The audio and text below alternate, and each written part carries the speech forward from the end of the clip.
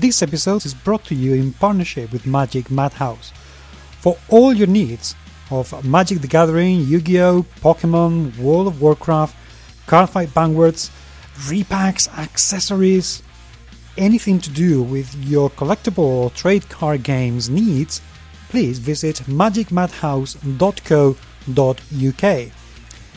Free UK delivery on orders over £20, and if you enter the code GMS10 on your first order, you will get a 10% discount. Mind you, not on special offers, but anything else, do enjoy that discount. Thank you for your support. Hello friends, welcome back to the board game interview room, and yes, this time we have another Kickstarter project that I want to talk about. I am Paco Garcia, your host, as usual. I haven't changed, not a bit, since the last podcast. And I have with me today, in the Skyposphere, I have the owner of a company that I've been following quite close, because as far as I know, they still haven't produced a single bad game. In fact, they have produced quite a few very, very good games.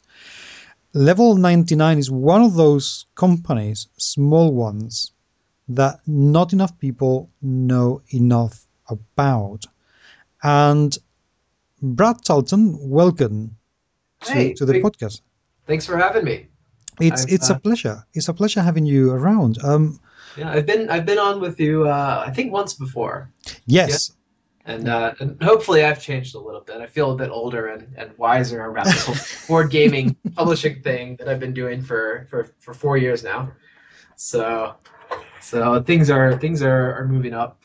Yes, they are. I mean, the last time I spoke to you, which I believe is when I was living in Chicago at the time, you had BattleCon coming out.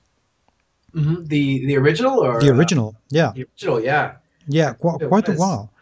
And and actually you also had Mystic Empyrean, the role-playing game. Talking to you about Empyrean, and both those games have come out and have been out for about 2 years now. Yes, they have. And thank goodness doing very well. I mean, I absolutely adore Mystic Empyrean. I thought it was an absolutely wonderful role-playing game. Yeah, we're hoping to put out another one next year. I've got an author who has some great ideas for it. So excellent. And BattleCon has been ranked as one of the highest and best fighting games out there. Thanks. Yeah, we were just named Dice Tower's number 8 game of all time by Tom Vassell, and with Devastation, and we've been the top. Well, we were the top rated Kickstarter game of all time, but Sentinels of the Multiverse has more rankings than us right now on BGG, so they're still ahead. So I think our absolute rating is a little bit higher, but they weight you down based on how many people have actually rated. So we're still behind them on votes. Okay. So that makes sense. Yeah. But it's doing good, and it's a lot of fun, and a lot of people love it, which is why I'm here. So it's all good for me. For the people who might be listening to this podcast and may not have heard about you or have heard enough about you, you've been doing this for 4 years. What made you get into publishing games at a professional level? Well, really realizing that you could publish games on a professional level. I mean, it always seemed like it was sort of something out of reach to make board games for a living. And I worked with Ape Games, Kevin Brusky, and he published my first game, Kill the Overlord. Mm-hmm. And by kind of working alongside him on that, I learned a lot about how publishing works, how you contact people, how you get quotes, how you produce the graphic designs, et cetera, and through that, I got, I said, well, the Kickstarter revolution came, and I saw Imminent Domain make a bunch of money, and I was like, well, if they can do it, I can do it. So, and you did. Give it a try. And you did. I mean, you had successful after successful Kickstarter ever since. Mm-hmm. But the thing about you, and this is, I know that people sometimes accuse me of being too light and too nice to my guests, but this is a fact. You know how to produce good looking, good quality stuff because every single game that you've put out, BattleCon, Devastation of the Indines, Mystic Empyrean, the mini games box set, the production values of everything that you've released has been as close to spotless as you could expect to get it from a company your size, Well, which is thanks. quite amazing. Yeah, I do the graphic design myself, and I've I look even now I look back on BattleCon and I think no, I could have done that much better. So each game we try and improve, in a new way, and I think that that Argent's probably going to be the prettiest game that we've produced yet. But I'd actually been doing graphic design for many years before I started doing board games because I was into anime artwork, and I would go to conventions and I would sell my drawings and art books and stories and stuff. So I had all that desktop publishing background for really about 6 years before I started board gaming. So I had a lot of practice going into it already. And that, I mean, that obviously it shows. It has to be said that that shows quite massively. Why did you decide to publish both RPGs and board games? Well, there's not any. There's I guess there's kind of a strategic level and kind of a personal level to it. Mhm. Strategically, I want to make as many kinds of games as I can, and you see that we have Pixel Tactics and BattleCon and Slugfest and Disc Duelers, and these are all very very different sort of games. And with Argent too, we're trying to make a game that's as different from our previous games as we can to reach new gamers and bring them into level 99. So that's our kind of our strategy with the games that we choose to make. And but personally, I just make the kinds of games that I like. So, in the next year, I'd love to publish a Crayon Rail game, and I'd love Mhm. to publish a Hex Encounter war game. I don't know if I'll get to those, but I enjoy those kind of games, and I'd love to bring them back to the mainstream in a certain to some degree. And hey, you're the boss. Who's going to stop you?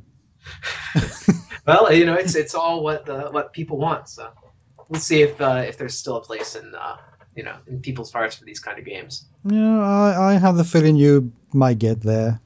That's my hunch. Let's talk Argent.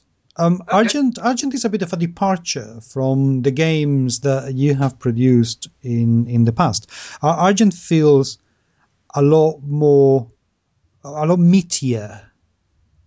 It is certainly the longest board game we've made. Of course, Mystic Empyrean is much longer than any other game because Well, it's an yeah. RPG, and Power Play is about the same length as Argent in terms of playtime. But Argent is definitely the probably the heaviest kind of game, and it's made in that German Euro style of resource management and worker placement, and we tried to get in a lot of the American aesthetics, like variable setups, different starting sides, different starting powers, and a lot of exception based effects like spells that can and allies and such that give you certain one time uses or an engine that you can build to gain a foothold and win the game.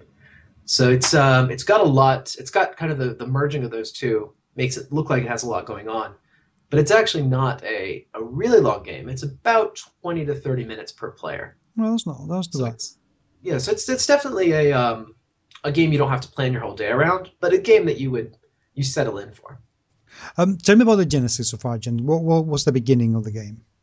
Well, so Argent is actually one of the second game that we're publishing that is not my creation. It's the creation of another designer, Trey Chambers, and he is. I met him at Board Game Geek Con 2012, Mhm. and I had said that admins of BGG had asked me if I'd go through the proto room and meet some designers and give encouragement, because I was kind of a designer publisher myself, and see if there was anything that I could do to encourage folks. And I went in not really looking for games, but I sat down and I played Argent with Trey, and he'd been working on it about 2 years at that point. and it was really close to a finish stage. And I played it, and I thought this is a perfect fit for the world of BattleCon, for this place that we've mentioned several times in the lore, but that we haven't actually fleshed out yet, Argent University. And we could bring it to life with this game.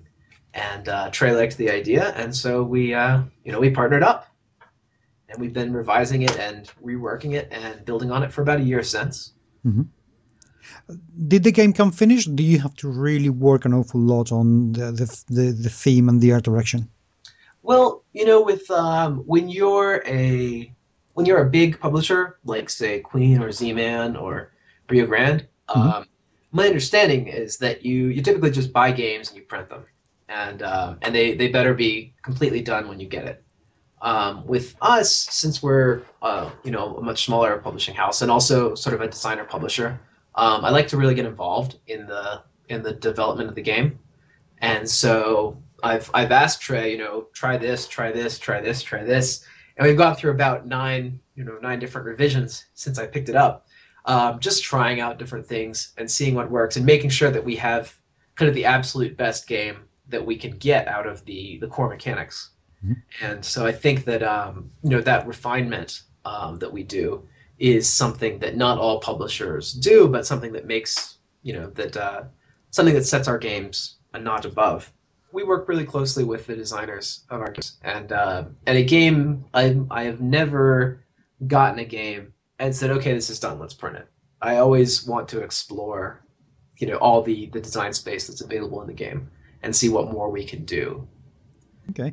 What kind of process did you follow, in order to make sure that you were getting the most out of the game? Because I can imagine, I mean, from the point of view of the designer, you have your baby, you have your thing, and having somebody suddenly telling you, hey, why don't we do something really different? You run the risk of going for something that the game maybe it's not as suitable. How did you go about choosing what to do with the game and what iteration of those changes worked the Well, best? Well, I mean, of course, if we come up with a vision, we talk about Mhm. it. I see what he thinks. We chat, we create the new prototype, and then we both play it independently, and then we come back and we talk about it again and decide what we did like or didn't like or so forth. And when you buy a game, you're not just buying a game. You're also hiring the designer. Mm. Because the designer is a big part of the publication, and Yep. you're going to have to work with this person. So you have to pick somebody who's going to be eloquent online when they talk about the game, who's going to be accepting to the changes that you may want to make, or the design decisions that you want to make. And you want to accept somebody that that's just cool to work with. And so you also audition a designer when you audition a game. And I don't know if a lot of designers understand this. So I get a lot of submissions that are just, hey, here's my game, and no introduction or personality or anything to it. And don't change it, just publish it. Yeah, Yeah, right. That's gonna happen. yeah, but I mean, you take care and you pick designers that will work with a person like you, and every publisher is different. This is my way of doing things, and if you work with somebody else, it'd probably be different. So I think there's a publisher for every designer out there. Okay, that's fair enough. Now, how did you get to the point of saying, "Oh, that actually is getting where I want it to be"? There are two things that I look for in a game to say that it's ready for production. Mhm. Um, the first one is if your playtesters say, when can we play this again? Okay. When people finish a game and immediately are thinking about playing it again, that's when you know that you've got a potential hit on your hands. And that's when you want to start thinking real serious about publishing. The second one, and the real red flag, is when your playtesters say, "Hey, can I buy your prototype and take it home for my family over the holidays?" And then you say, "Okay, maybe it's time to start selling this thing." That's a wicked one. I have not heard that one before. It's really, really good indeed. So those are the two signals I look for when I decide, it's time to bring this game to market. Okay. And yeah, and with Argent, when I've played the original one, the first one was already there. We were all, really interested in playing it again, but we were still interested in playing it so that we could fix it. We were interested in it as designers and not as players. But in the final version, it's very interesting. For the general audiences that play it at BGG, people would play it and then they would come back and say, "Hey, can we play this again?" or that sort of thing. Or they'd ask, to look through the spells so they could see all the potentials that they could have picked up. That kind of interest and engagement is a big factor. That's very cool. That must be very satisfying. No, it is. It's rewarding to see people like a game, even when I'm not the designer. To see people, be interested in a game that I've been so close to. Tell me about the mechanics and mechanisms of the game. How does it play? Okay, well, it starts with regular worker placement, but all your workers are wizards with their own special powers. And there's there's 5 schools of magic, and there's 1 neutral school in the university, and you recruit mages from the different departments, and each one has a power based on what department it comes from. Now you send your people out to the university to run errands for you to try and gain influence or more magic or research or to influence supporters to join you, or to gather more gold or to hunt for magic items. All these sorts of things you can do, and at the end of the day, after everybody's been assigned, then they all come home and bring back whatever spoils they've acquired for you or whatever alliances they've made for you. And those things go to you and can be used in the next round to gain better positions and such. And so it goes on like that for 5 rounds. And you, as a player, also are part of the game. So you don't just have all these workers. You also have your office full of spells and magical artifacts and strings you can pull on allies to change the state of the game. So you might send out your worker to gather a certain thing, or you might cast a fireball spell to blow up another room in the university so that you can clear out other players' workers and send some more of your own later. That sort of thing. Oh, and the last big thing, which is one of my favorite elements of this game, is the scoring. And the scoring is not VP based, unlike a lot of resource management and German-style games. The victory condition is achievement based. So there's a secret election board of 10 different voters, or more or less depending on how many players you are, but usually around 10. And each one has a different condition. Like this guy votes for whoever has the most gold, this guy votes for whoever has the most mana, etc., etc. And there are 18 of them, but only 10 or so are in the game. And so you don't know what the victory conditions are.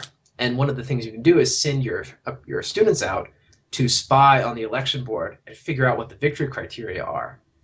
And of course, this takes time. So you can also just look at other people and see what they've figured out and speculate based on what they're doing, what you think the victory conditions are, and try and beat them. So there's always this big reveal at the end, and it's a lot of fun to flip over each individual member and say aha or no, or to win those secret conditions.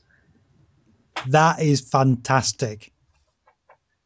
I remember in one of our demo games, I was playing with Trey, and he started building up a certain stat, and I said, "Oh, that must be a victory condition. That must be one of the voters. I'll build up that stat too." And we started racing, and I started racing him to build up the stat. And the third guy saw me and him raising the stat, and he started raising it. And then Trey saw the two of us going at it, and he started trying to boost it up. And we got to the end of the game, we flipped up all the cards, and that guy wasn't even a win condition. We had all just fooled each other in this game of speculation. So there's definitely a lot of strategy and how much investment you want to make in knowledge, because it takes a lot of time, right? But of course, then being wrong can be very very costly too.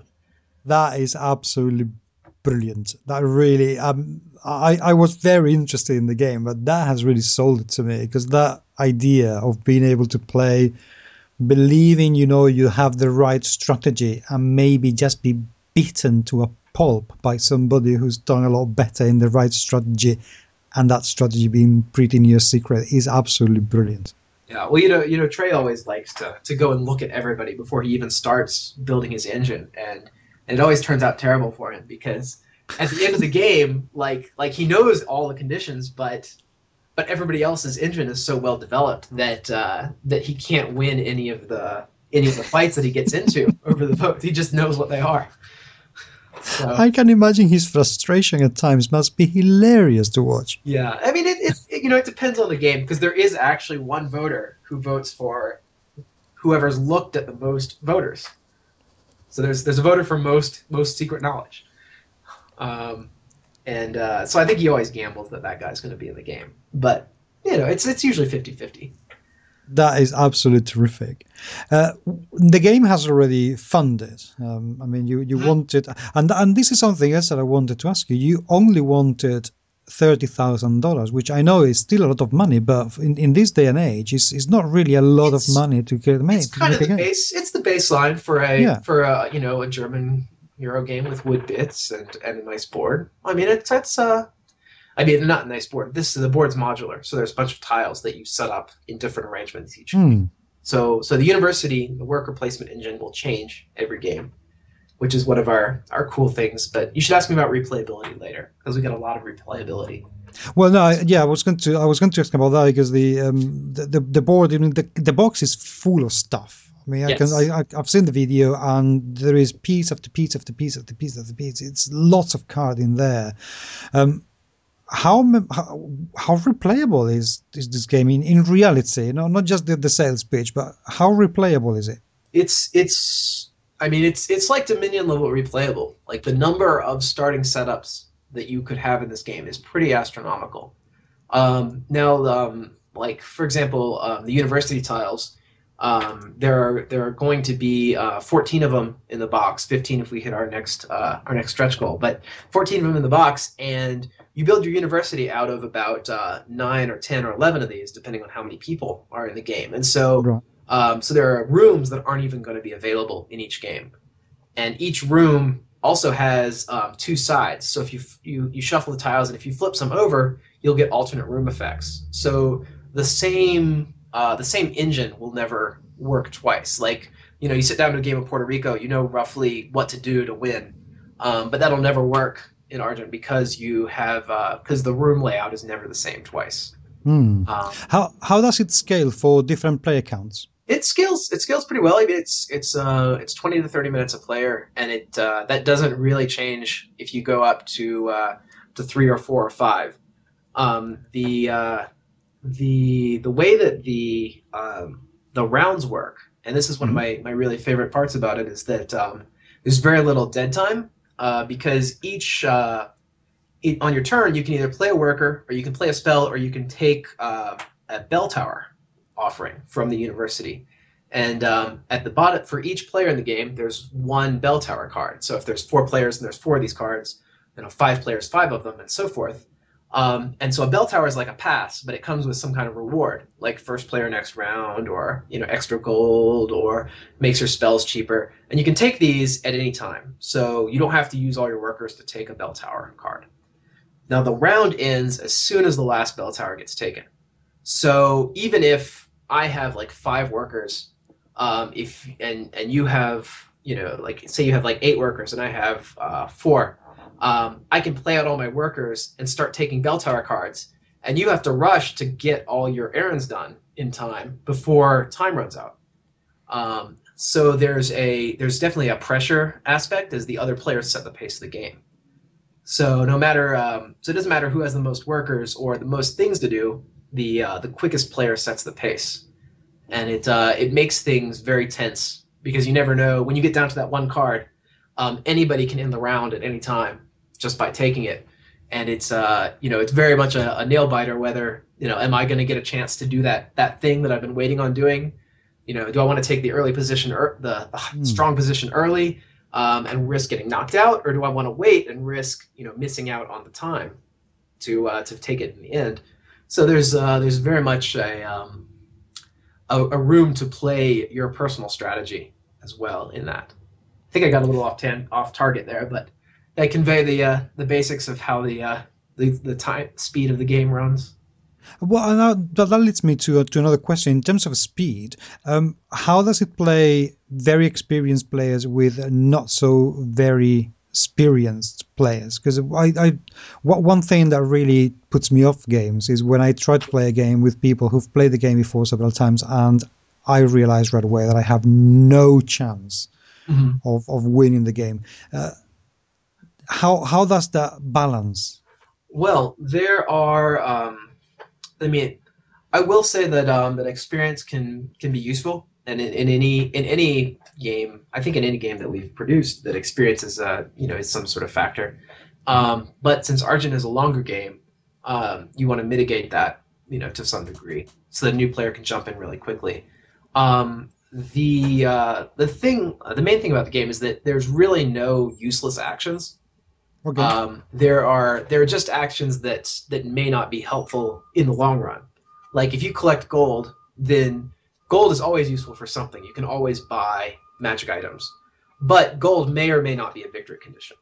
right. So if you take that gold action, you're going to get something out of it. You may not get the victory condition, um, but you're going to be able to use it for something. It's not just going to be wasted.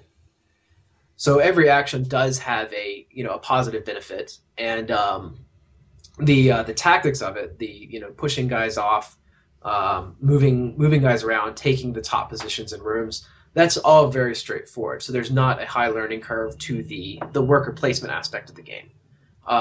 It's mainly the figuring out what your opponents can do with their spells and things. Mhm. Can be a slightly higher learning curve, but spells tend to come into play more slowly, so you Right. can read each individual one as it comes up. In the website, the Kickstarter website, you describe the game as being a mix of Eurogamer and a Ameritrash kind of mix. What percentage of each is in the game? Hmm. I hmm. It's not it's hard to say a percentage. I feel like um, it's more of like a hybridization. Like Right. each element is a little bit of both. Each element has a Euro influence and an American style influence to it. So it's a little difficult to say. Some are more than others. Like influence is very like the influence track, which is like your popularity and the amount of special actions you can take each turn. Hmm. Are sort of are very very Euro style, whereas spells are very exception based American style gameplay. But and I guess I should clarify for all our our listeners at home, because this was asked to me several times. What's the difference even between a German game and an American game? And the difference mainly is that the German style games are very tightly built around a central core engine mechanic. Like you place workers, then you collect resources, then you use resources, then you repeat, and it's a very tightly locked Mm. loop. Whereas the American style games are exception driven. You start with this loop and then you break out of it into as many different branches as you can in order to kind of what's the word to alter the way the game plays. And it's kind of the difference between Blue Moon and Magic the Gathering for those who've played both of those. Now, since this game mixes both genres, so to speak, Mhm. or types of games, have you found that different groups of players get out the most of each genre? For example, have you found that if a very Ameritrash orientated group of players will play the game in an Ameritrash way, whereas a group of Euro gamers will play the game in a more Euro way, Yes, using those mechanics and mechanisms? yes, players do tend to focus on the styles they like, and you see that the American style gamers, the people who play Arkham Horror and Magic the Gathering and such, they like to get a lot of spells, and then they Hmm. have and build up mana, and then they have a lot of special effects. They can a lot of gotchas and a lot of aha type effects that they can break out when they need them. So you get kind of a toolbox. Whereas you see with the European style gamers, you'll get will typically focus on items and gold and mana, like building up this resource engine, and getting workers, and getting faster workers so they can take more actions a turn. And more actions is more resources, and then more resources will buy you more stuff, which can give you more actions and more protection. And building that sort of an engine on the university board. So you can kind of branch in both of those ways, in whatever balance you prefer. And it does sort of show in the players, where they choose to apply their specialization. So That there are I lots of diverging paths, and your personality, your personal play style decides which of those paths you will take. But all paths, lead to the same end in a way, because the voters are, the way that the voters vote on conditions and not on pure VPs sort of makes it all possible. that sounds pretty cool because we have in my group we have a very mixed group of people, and I am the Ameritrash per excellence, and I have a friend of mine who is my friend Michael, who co-hosts the review podcast, and he is mental on stats. He dreams of spreadsheets, sort of thing. So I can see me being able to play this game in one way and him being able to do a completely different type of game, and still both of us being able to enjoy the game quite easily. Yes, yes. And players from both sides of the aisle have said that they like it for their style within it. So I think it balances both styles pretty well. That's really, really cool.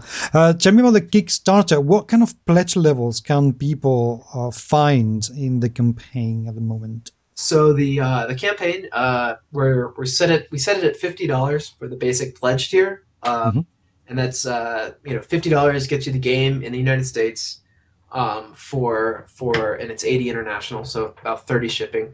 Not great, but it's what we can do without Mm. without going underwater on shipping.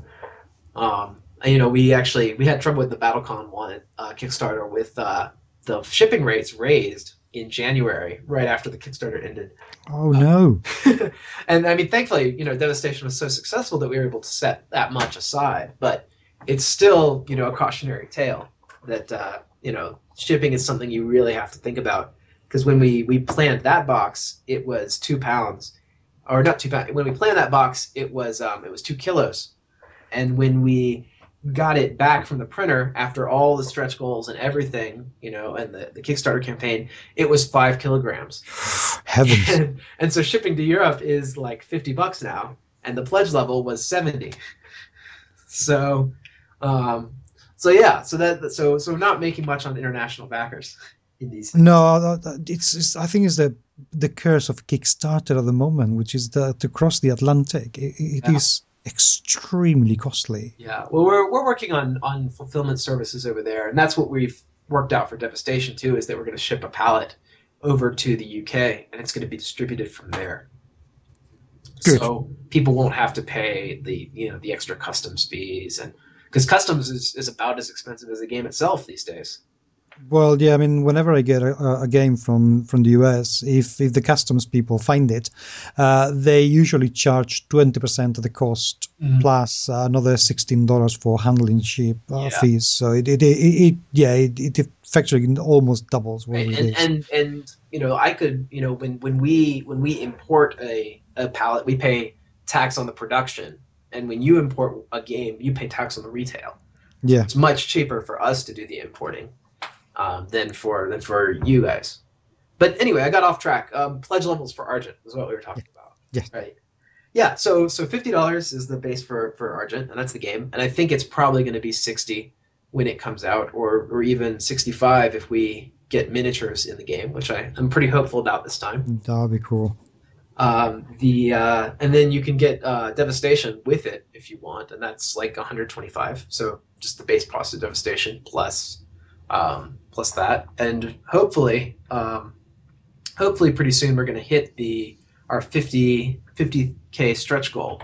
And when we get there, we have an expansion called Mancers of the University, and it adds the School of Technomancy.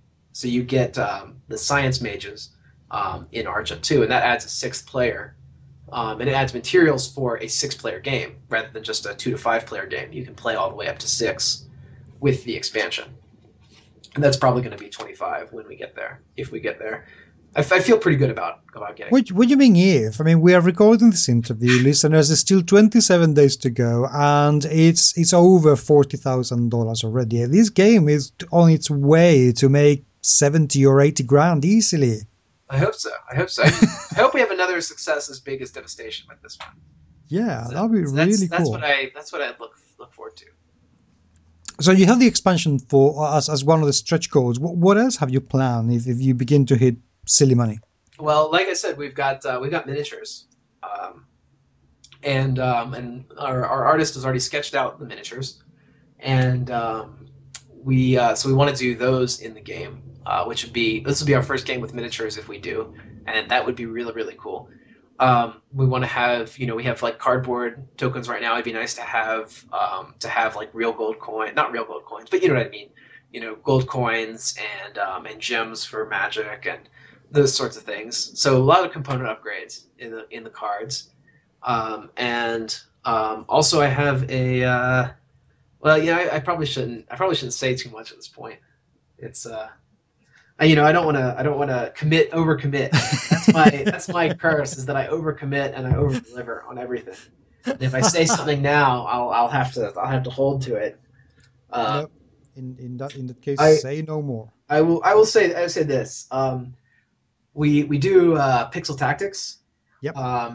And Pixel Tactics is in the same world as Indies, Devastation, BattleCon, and Argent as well, same world. And so we typically translate everything to Pixel Tactics, and we have designed up through Pixel Tactics 4, and 4 is all the characters from Argent planned as Pixel Tactics heroes. So that is a thing that exists. Sweet. in our drawer of future secret stuff. I guess not secret anymore now that I've said it, but that's really straight, because Pixel Tactics is cute as anything.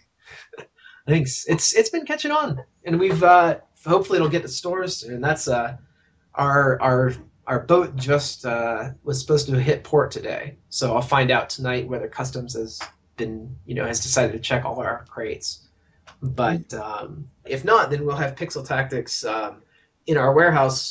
We'll have the full shipment of it in our warehouse by the end of the week, and hopefully into distributors' hands within the next week.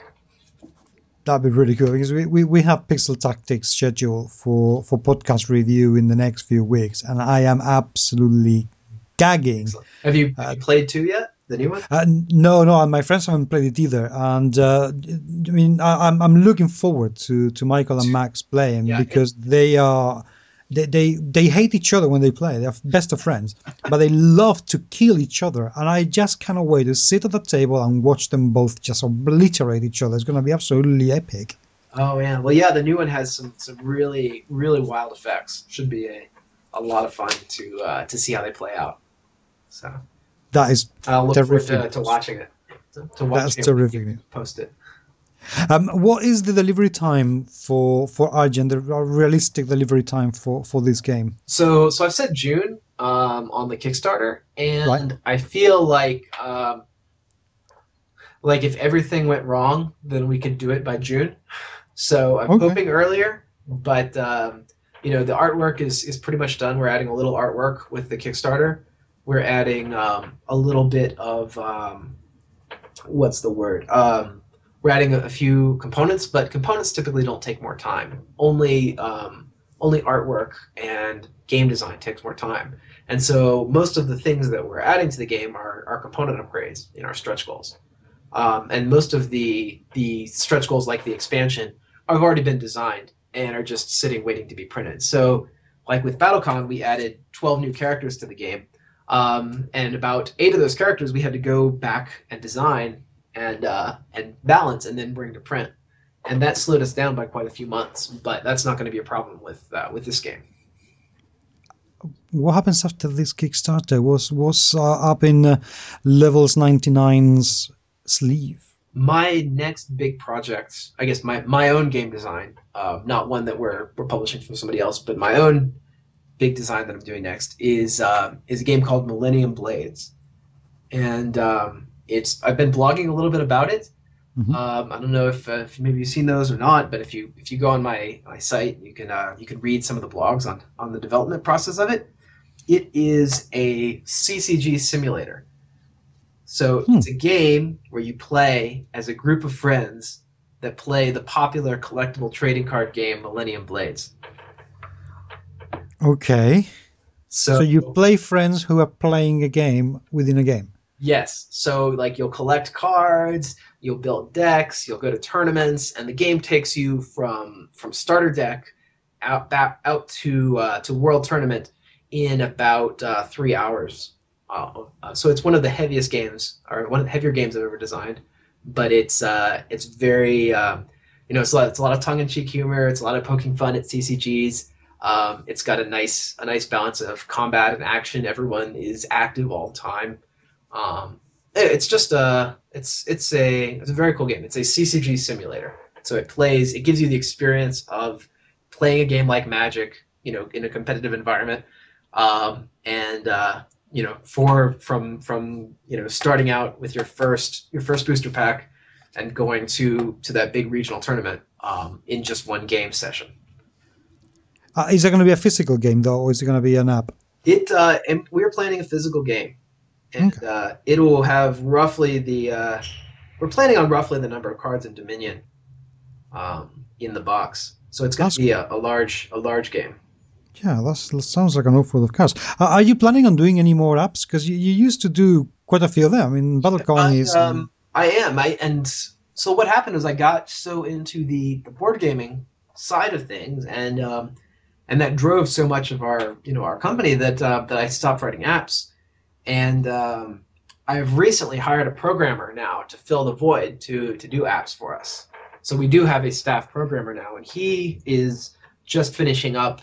He designed the BattleCon online site, which is at battleconnection.com, and that's kind of the community. And we are going to have a BattleCon player, like you can play online against other folks across the world. We're going to have that, hopefully the alpha in December, around the end of this year. But certainly by the end of January, we'll have live BattleCon online play.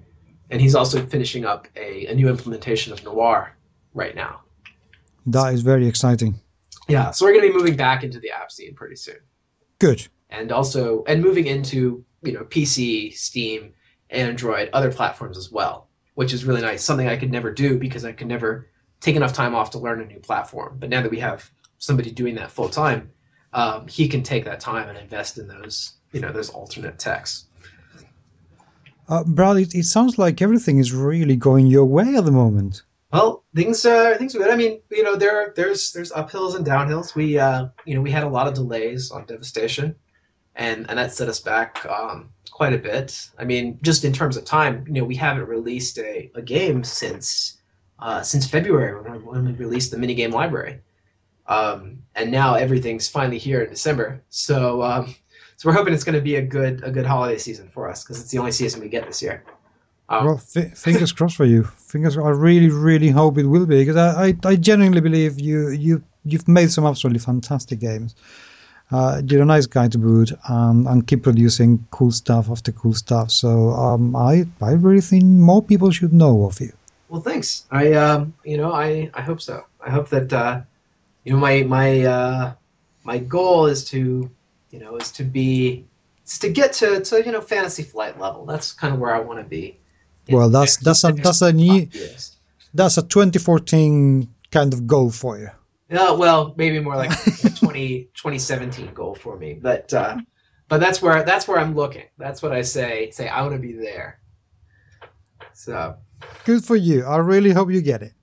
Well, thanks. And it's great to come on and talk with you guys. I really enjoy getting to chat about industry stuff. It's fun. It's work, but it's fun. Believe me, you are always welcome, and I genuinely mean that. Always welcome. Thank you. Thank you for listening. Hosting and production for this podcast have been by Paco Garcia, and the music's been composed by Kev Atzet. We would love to hear from you. Feedback and your questions are always welcome, and you can email us at podcast@gmsmagazine.com. You can also follow us on Twitter at GMS Magazine. And we are also on Facebook and Google+. I'm very, very happy to talk to you. Remember to subscribe to the GMS Magazine podcast channels in iTunes and give us a review or two and a rating, please, and it's truly appreciated if you do. For more quality shows, remember to listen to other rooms like the RPG Room, the Interview Room and the Board Game Room, and more rooms that might be coming very soon indeed. But, friends, until the next time, let the games continue.